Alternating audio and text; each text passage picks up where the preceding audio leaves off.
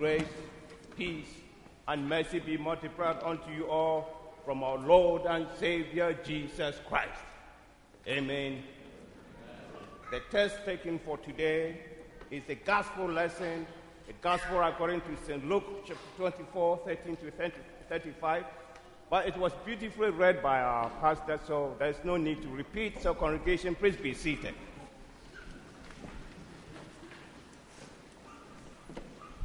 Brothers and sisters, what a mess. Real mess. The whole world is in a mess. Terrible mess.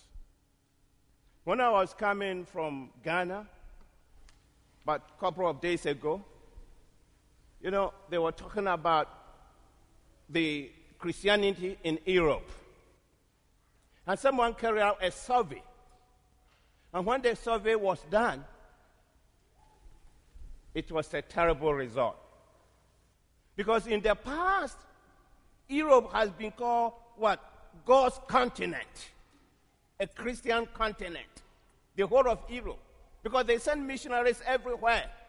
So it used to be God's continent.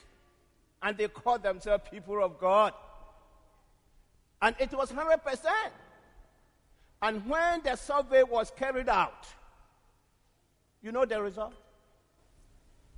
It was not 90%. It was not 80%.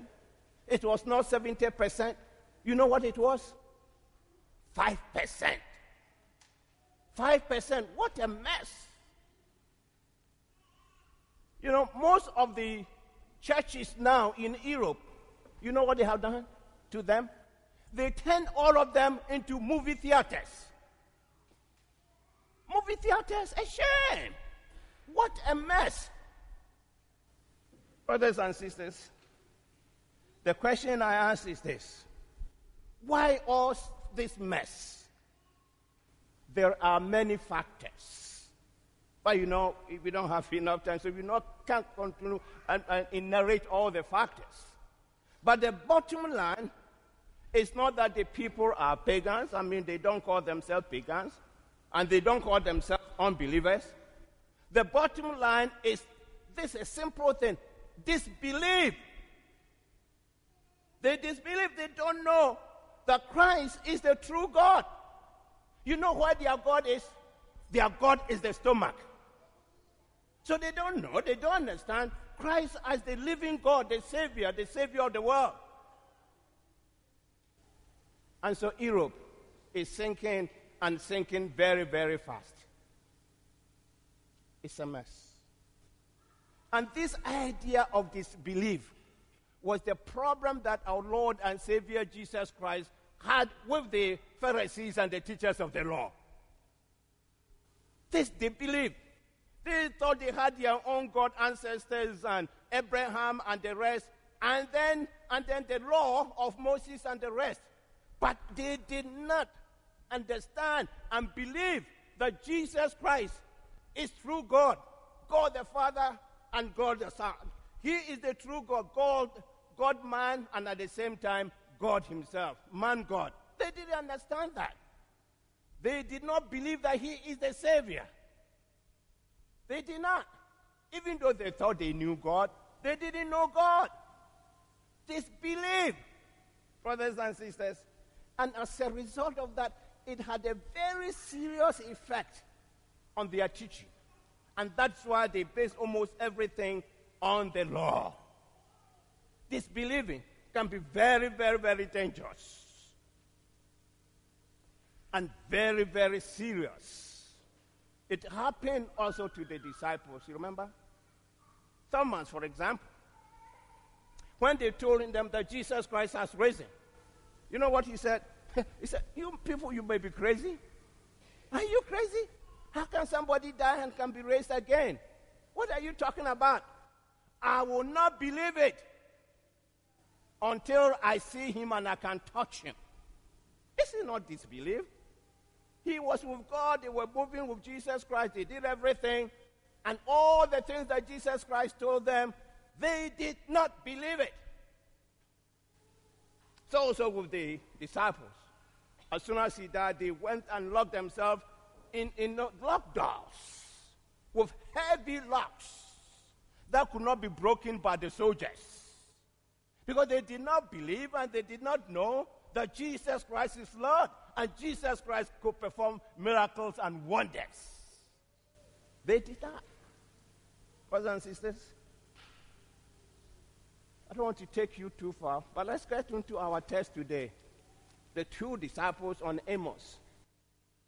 They were walking with Jesus. He was talking with them. They looked at him, and yet they did not know that he was Jesus. They did not believe that he was the risen Lord. And they were arguing them among themselves. And when he asked them, "What are you talking about?" One of them said, it was so funny. "Are you a stranger here? Don't you know what is going on?" They didn't know whom they were talking to. "Are you a stranger?" Brothers and sisters, it is just pure disbelief, and they were not able to recognize Jesus Christ as a Savior, as the living God. They couldn't. You know, don't we Christians also have similar problems that sometimes we don't believe that we are with Jesus or Jesus is walking with us? Don't we sometimes feel that way? Don't we doubt sometimes? Don't we feel that, well, is it true that actually he's risen? Is it true that he's true God and true man? Is it true that really he can take care of our problems? Many Christians sometimes have this idea of disbelief. They get confused. Or because they say they belong to a church, they are Christians. It's just like that they will say that, well, my mother was a Methodist, therefore I'm a Christian. My father was a Lutheran, therefore I'm a Christian. Without even going to church, without knowing Jesus Christ as his personal Savior. It's just like somebody is saying, I was born in a garage and therefore I'm a car. It doesn't mean that because you were born in a garage, you are a car. It doesn't mean that because you go to the church, you are a Christian. It means your own personal commitment, knowing Jesus Christ as your Savior and the Lord, God-man, the living God. That is the key. But many times people do not know. And as a result of that, when they are in trouble, you know, they run away to friends to take care of their problems for them, especially marriage problems. When they have marriage problems, they will not even see pastor. They won't come to church and pray and ask God to give them direction. You know what they go to? They go to court. What are you talking about? A Christian? It's the belief. The bottom line is disbelief. Brothers and sisters, because they feel that God is not big enough to take care of their problems. That's the answer. They think he's not big enough to take care of their problems and their difficulties, their trials, and they doubt and they live in fear.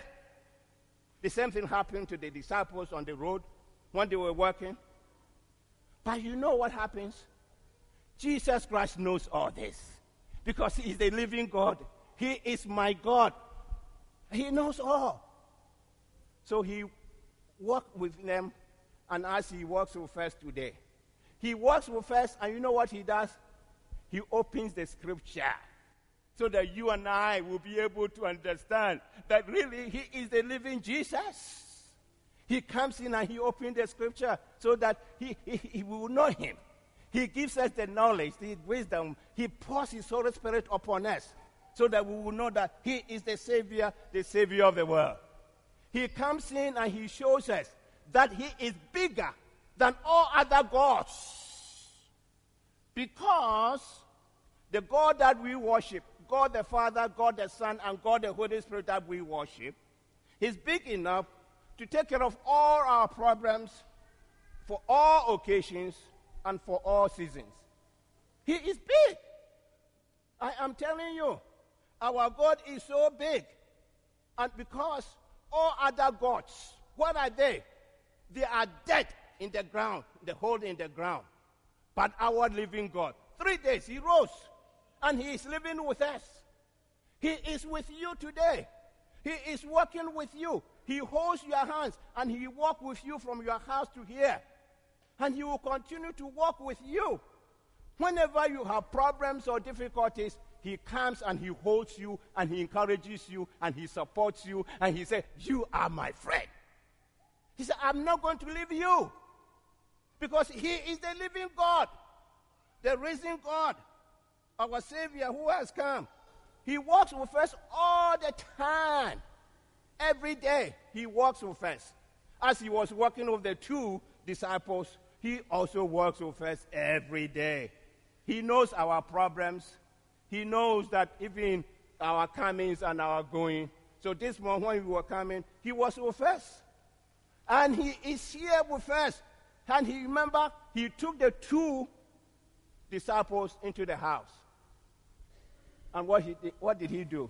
The breaking of bread. He has brought us here this morning to break the bread with us. The Lord's Supper. That's what he is doing. He walked us, he held our hands and brought us here to open and break the bread for you and me. What a wonderful Jesus we have. He is a living God. He is bigger than any other God in the world. He is bigger than any other God. The God that we have is so good, so perfect. And you know, he is not a God that you go and he will tell you, go away. When you go there with your problems, he gives you the spirit to repent of your sins, and he sees it, and he said, I love you. Come to me. We have such a wonderful God. You know, our God is so touchable. Our God is so accessible. And our God is so approachable. You can approach him at any time, even 4 a.m. When you are sleeping and you are having a problem and you approach him, he's ever ready to welcome you. You don't need to run to court. You don't need to run to friends. You don't need to go anywhere because he is walking with you every day. He walks with you to schools. He walks with you to the church. He walks with you to marketplaces. He walks with you to supermarkets. He walks with you to hospitals. And he provides and he protects you. What a wonderful Jesus we have. He is my Jesus. And I know he is your Jesus. We have a living Jesus. He walks all the time and protects us. And I want you to know that this morning, he brought us here. He walked with us. And after the service, he will walk us nicely to our homes. And finally, you know what he will do? He will hold our hands and walk with us into the place that he has prepared for you and me, the everlasting kingdom.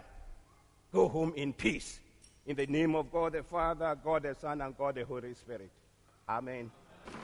The grace of God, which passes all understanding, keep your hearts and minds through faith in Christ Jesus unto life everlasting. Amen.